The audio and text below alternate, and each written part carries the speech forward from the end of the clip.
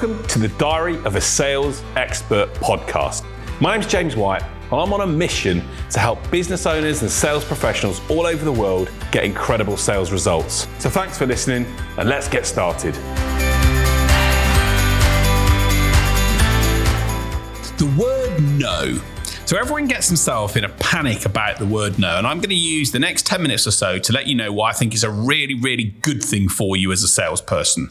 And before you think, what am I must be off my head even talking about this, listen in, lean in, give me 10 minutes of your time, and I'm going to share with you why no is a good thing for you to hear as a sales or business person, and why we can make sure that if we do hear the word no, we know how to deal with it. So we've all been in that situation where we've been literally in a sales environment and we get the word no, and we automatically think it's a bad thing. We automatically think it's a terrible thing. And of course, don't get me wrong, it's not as frustrating as it is frustrating. We would prefer to have, in most cases, a yes, because it enables us to go and win the business. But here are the reasons why no isn't a bad thing. The first thing is this: it saves you time. Your most precious asset as a sales and business person is your time. And I absolutely get more frustrated when I'm chasing people that don't want to actually tell me an honest answer, rather than anything else. I have this frustration sometimes with my wife where literally, bless her heart, I love her to bits, but she'll sometimes say to me, "Oh, I'm not sure about stuff. I don't know if I want to do it." And I'm like, "You mean no, don't you?" And she's like, "Yeah, I don't really want to do it." "Why didn't you say so?" So, because the reality is it's easier if they say no, because at least then I can then work out what to do.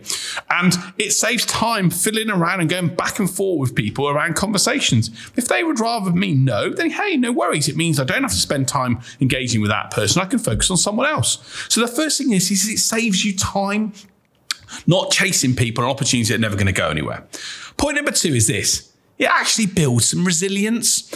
So when you get told no, when I remember when I was dating when I was younger, and there was a couple of girls that I used to meet at school, and it was great when you got someone to say yes, and you remember having our first kiss around the back of the bike sheds and all that sort of stuff. But when you got rejected and so told no, and I remember the first lady that I went out with that dumped me and said no, it wasn't for me. I cried my heart out and I felt terrible and I felt down. But then I got back up the other side and thought, well, actually, I'm still going to carry on. And it built some resilience in me. And it actually built that ability to feel, okay about things. So no is actually a good thing. It teaches you that not everything is going to happen your way. And if everything went our way, and you see spoiled kids sometimes when things go their way all the time and they don't learn the disciplines of being able to actually handle setbacks and situations. So a no now and again is a good thing. It's sort of like that wake-up call that maybe, especially if you work in larger deals, that you need often to think, right, what can I do differently? How can I change? How can I actually adjust my approach to get the right thing in place? So it builds that resilience that absolutely is critical for us to be successful on a sales basis, on a regular basis, on going forward. So the third thing is this: it's better than a maybe. One of the biggest factors that salespeople have is they struggle to understand and read people. And there's a brilliant book by Chris Voss. He talks about the 3 yeses. And the 3 yeses that people have are the counterfeit yes, where they say, yeah, it's fine, that's fine, but they don't mean it. He then talks about the confirmation yes, which is when people, I'm not sure, or the commitment yes, where they say, yes, I want to do things. And when you get that, I'm not sure, that maybe, the challenge is you've then got to work harder for that. And sometimes, people encasing maybe, I've had it in numerous sales deals where, because for whatever reason, they're afraid of sharing something with a salesperson that they would want to. They're just a bit coy. They don't give you the full information. Now, being honest, my job and our job and your job is to dig deep and find out and get to the bottom of what's causing them to be in that position. And that's certainly something we've got to do. But that takes more work. That takes more meetings. That takes more calls. So sometimes a no is great, because actually, if they're just being upfront and saying, no, it's not right for me, or it may be, no, it's not right now, then at least I can say, no worries at all. I can put them into the bucket for next month or for next year or for next 6 months time and not have to worry it, rather than trying to chase someone that's not going to go anywhere. So a no is definitely better than a maybe. The other key thing around a no, and the fourth point, is this: it saves your emotion. If you're like me, when you're into a sales deal, we get intrinsically involved. We get those emotional feelings in our head that, I'm going to win that deal, and that feeling of it going forward is great. And we then start to think about what we might do with the money, and we start to think around all the elements of how it can then use that to get to this. And we start linking other things in our life into that deal.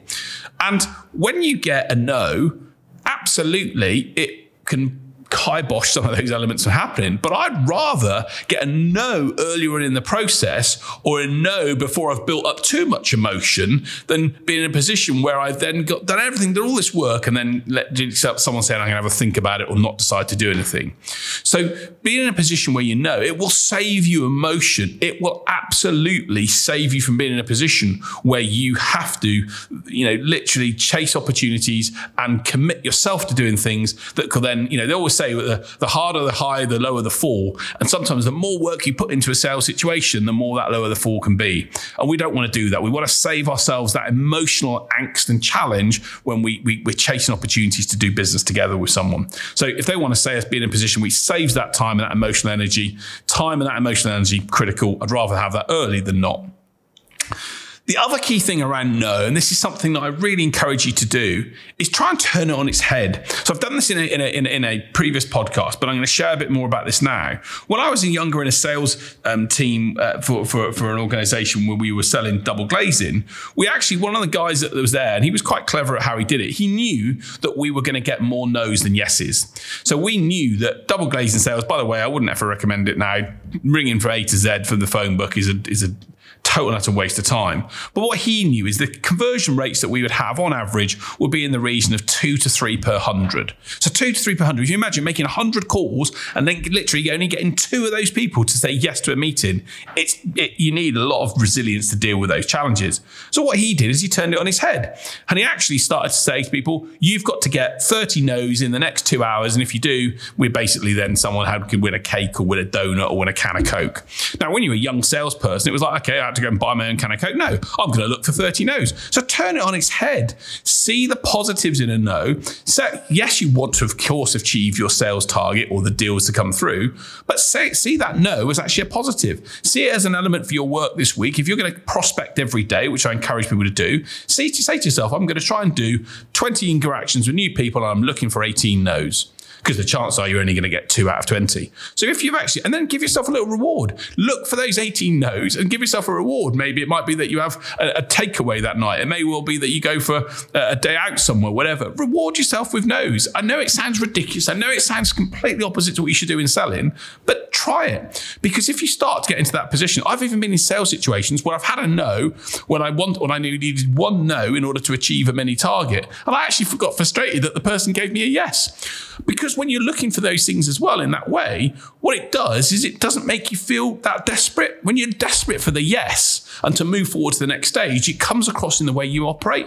Whereas actually if you're I call it sometimes a don't give an F attitude, but it's not that, because we do want to care, but it's that not being totally bothered by the end result attitude, and I want to do it because I know I need to do it and engage with the person, then it makes a difference. You can actually see the no being a positive. So try, if you're running a sales team at the moment, turn it on its head, give them a target of 20 no's or 30 no's this month. You'd be amazed at actually what difference it does, and give them a reward for it. It will actually train them and help them see that no is not a bad thing, because it saves their time and all the things I've just talked about. But absolutely be in a position where they'll get comfortable with it and accept it, that it's not a danger, it's not a bad thing. In sales and in situations and in business, we are not going to convert everyone. We have to be prepared for the word no. And it's not a rejection of us. It's not a rejection of us personally. It's just life and business. And accept that that is the case. And I'll give you a story of a guy that I used to know at university. And I won't, share the name of the person, but we used to go out, and bear in mind, when everyone's at university, we all do the things that we don't want to necessarily do, that we wouldn't maybe look back. And if you're a student listening to this, you're probably doing some stuff that I did. And anyway, those things are the case. But he used to literally, whenever he used to went out, he was, he was a little bit of a lad, and he'd go and ask 20 ladies that he was in the nightclub with whether they'd go home within that night. And some would give him a slap, and he would talk to a few people, they'd laugh at him off or whatever else, but eventually he'd always get some success. So the point being is, 1 in every 20, he got the success that he wanted, and he was a happy man that night. So the point being is he had to accept those 19 no's in order to get the one yes. And he got comfortable with it and was very good at doing it, and had a good life in time in university. So the reality is no's aren't a bad thing. And the final thing I'll say to you about this is this. Final thing I'll say to you about this is this. The final point I should say about this on the podcast is this. No's put your prospect in control. So when you go into a shop, what do most people say? Can I help you? No, thank you. Because we as prospects want to be, when we say no, we feel empowered. So when your prospect says, no, I'm not in that position, it actually means they're more empowered, which is great. Now, the question is how do we then engage with them after that? It may well be that we want to ask a question such as, sounds like you've got everything in control then, or it sounds like you don't need any help in this area, or it sounds like this issue is not going to cause you a problem. Because the reality is it probably is, but them saying no just puts them in control and feels that they're in a position to decide what to do in a situation. Now, sales is about us being in control. We want to control and shape the process, but sometimes we need to get our buyer to understand the buyer that by them saying no, it helps them feel they're in control of the situation. But if we then react and respond in the right way, we can maybe shape it to go the way we want to. So just don't forget that helps your buyer be in control, and that's going to help you then be in a position to hopefully, if you understand the wider picture of the sales game you're playing or what you need to do, it's going to get them to the right path in time. It may well be that you can't. It may well be that you can't react or respond with a message to them straight away. But if someone did say to me, no, I'm okay right now, we don't need to do anything, my message to them might be, I totally expected you to say that. I totally expected you to say no.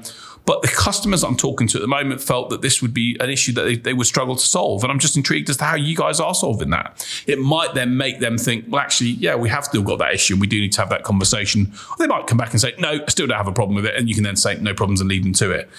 You're not going to win everyone, as we've said, but putting them allowing the prospect to say no, puts them in control. And if you react it into the right way, can sometimes open up a different way into getting into the conversation with the buyer. So look, these are my points around how seeing no is a positive. No is a simple word. It's a word that we often hear. We've got to get used to hearing it in sales and business. Don't be afraid of it. Don't fight it. Don't be in a position where you start getting despondent when you hear it. Make it a positive. See the things that it can give you.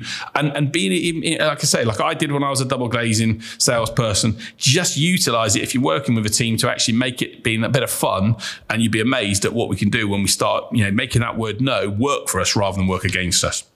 So as I always say, I finish the podcast off always with an inspirational story. I'm always on the hunt for inspirational stories, so please let me know if you have them. But if you haven't heard about Brett Archibald, then please have a little look for him. Brett Archibald, he survived 28 hours alone in the sea. He was on a surfing trip to Indonesia and he fell overboard. No one saw him going in the water, and he thought that he might be able to stay afloat for a period of time. And he stayed afloat for 28 hours, longer than most people thought was possible. He woke up, he fell asleep, he woke up to seagulls smashing him on the head and trying to bite him. And he actually remembered that when he was on that, he was in a position where he was heading to land, because he remembered that seagulls are quite near land. So he literally was in a position where he ran out of energy and he started getting delirious thoughts. But the ultimate thing is, he always said that if he was in a position where he would come back to safety and escape the challenge, that he would change the things that mattered to him. And what mattered to him wasn't material things. It was the people in his life, the 3 Fs as he called them: his faith, his family, and his friends. And I think that story around really what matters in life, I love that, the 3 Fs, faith, family, and friends. Those are the things that mattered to him. He survived 28 hours in the ocean. Again, as I always say to you, whatever you're going through right now, the chances are, is it as bad as it was for Brett? Probably not. So actually, if that's the case, and by the way, you might have had 20 no's this morning and had a bad morning, and you're listening to this on your lunch break, hey, turn the no's into a positive. It saved you time, it saved you energy, and being in a position where it's built some resilience. And by the way, are you in a position worse than Brett's? I doubt it. Let's learn from him. Let's be inspired by him and other people that we work with to realize that sales is a great fun game if we play it in the right way. If we learn from it, keep challenging ourselves and see the positives in what it can bring for us, then nothing's going to stop us achieving your goals. Hope this week's podcast episode has helped you and you've enjoyed it. If you have, let me know. But thanks ever so much for giving me your ears, and I'll see you next week. So thank you so much for listening to this episode. I hope you've enjoyed. If you have, please subscribe to the podcast. It helps us ensure more people can get the insights and ideas they need to get incredible sales results. Look forward to seeing you on the next episode.